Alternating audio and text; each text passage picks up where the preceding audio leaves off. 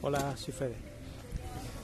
Atrás quedó Indonesia con tanto Amer como Nusa Lembongan, y ahora estoy en las Islas Perhentian, en Malasia, en la costa noreste del país, en la parte peninsular de Malasia, casi en el borde con Tailandia. Estas son dos islas pequeñas. Es la segunda vez que estoy aquí. La primera vez que vine fue en el año 2009, y en aquella época la verdad que estaba poco construido, era muy exótico el lugar, todo muy como de película de piratas, y ahora han pasado 9 años y el sitio ha cambiado un montón, pero un montón. Esto está súper desarrollado. Cuando yo vine la vez anterior solo habían cabañas de madera con unos suelos con listones de madera por los que entraban hormigas y todo tipo de bichos, y el sitio era súper exótico, y ahora hay edificios de 4 plantas aquí con habitaciones de hotel para los turistas. Han hecho embarcaderos para los barcos que traen a la gente cuanto antes te dejaban en la playa, y se ve también un montón de basura. Y aparte los malayos no tienen educación ninguna para mantener las cosas limpias. Un malayo coge y abre un paquete de papas, lo termina y tira el paquete de papas al suelo. El concepto de guardarlo y llevarlo a una papelera le sobrepasa. Y así se ve. O sea, en las playas se ve que está sucio, y cuando vas a bucear aquí también lo ves. Debajo, en el fondo del mar, encuentras de todo. Me voy a quedar aquí varios días. Este es mi segundo día, aunque es el primer día de buceo. Y para venir aquí desde Indonesia volé tuve que volver desde Nusa Lembongan a la isla de Bali. Desde allí volé a Kuala Lumpur.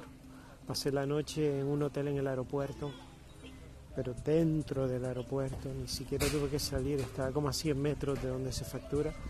Y al día siguiente tomé otro avión para venir hasta aquí, pero aquí no hay aeropuerto, entonces vuelas hasta Kota Bharu, que está realmente en el borde con Tailandia, y desde allí coges un taxi o un Grab, y en 1 hora te llevan a Kuala Besut, que es de donde salen todos los barcos que vienen a las Perhentian.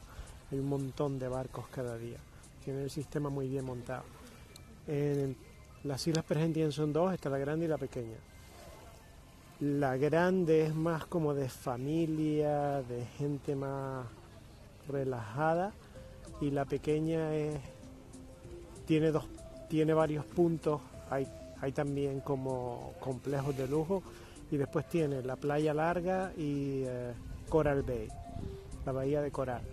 La playa larga es por donde están casi todos los mochileros, y también han puesto varios edificios. La playa era preciosa en el 2009 y ahora está totalmente urbanizada. Recuerdo cuando estuve aquí en el 2009, te podías poner en un extremo de la playa y no te molestaba nadie. Tenías que tener cuidado con los cocoteros, que no te pusieras debajo de uno y te cayera un coco y te matara. Y eso era más o menos el único peligro, y el sitio era idílico. Ahora es bastante comercial, y por la noche hay juergas y es como muy bullicioso, muy bullicioso.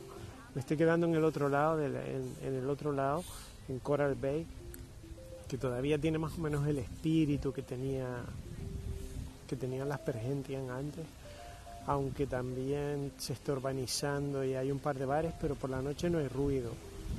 Y hay una conexión entre las dos playas, entre Coral Bay y la playa grande.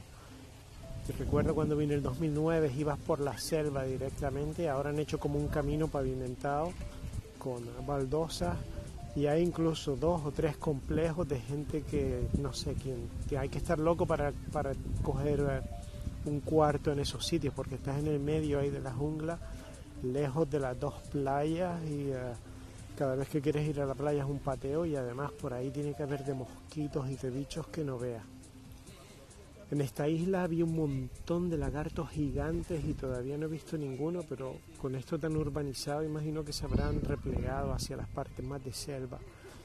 de jungla y se han salido de la zona. Me acuerdo que cuando vine en el 2009 estabas en la playa y se acercaban, los bichos esos eran grandes como perros, eran espectaculares. Por lo demás, aquí voy a estar buceando un montón. El buceo en las Pergentias es muy fácil, no tiene el exotismo de las cosas que he hecho en Indonesia o en Tailandia. Aquí viene mucha gente a aprender porque no hay mar profundo, aquí los fondos son a 20 metros, 21, 22 metros, con lo que nunca buceas jamás. Y casi no hay corriente tampoco, no hay olas, con lo que entrar, salir es sencillo. Y los sitios están bien, pero tampoco son bueno, al menos lo que he visto hasta ahora, no son como de quedarte maravillado y querer volver. Hoy hemos estado en 3 sitios, fui a uno que lo llaman T3, porque hay 3 rocas que salen desde el fondo del mar, se bucea por debajo entre las rocas y otras que hay por allí. Está muy bien y tiene varios sitios en los que puedes meterte como por pasaje, muy divertido. El grupo era pequeño, éramos 3.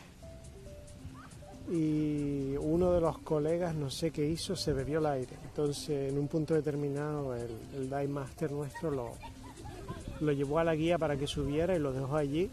Después seguimos con el otro un poquito, pero también iba fatal de aire. Lo mandamos para arriba también y después me fui yo con él.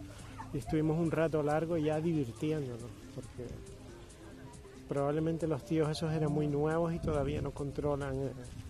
no son capaces de controlar su respiración bien, imagino, y derrochan un montón de aire, que pasa a todo el mundo al principio. Y después de esa hicimos otras 2 en otra parte. La primera era en la isla, al lado de la isla grande, y la segunda y la tercera eran en la isla pequeña. Y nada, por aquí seguiré, y si me acuerdo y tengo conexión a internet, que no sucede siempre, pues grabaré algo de hoy.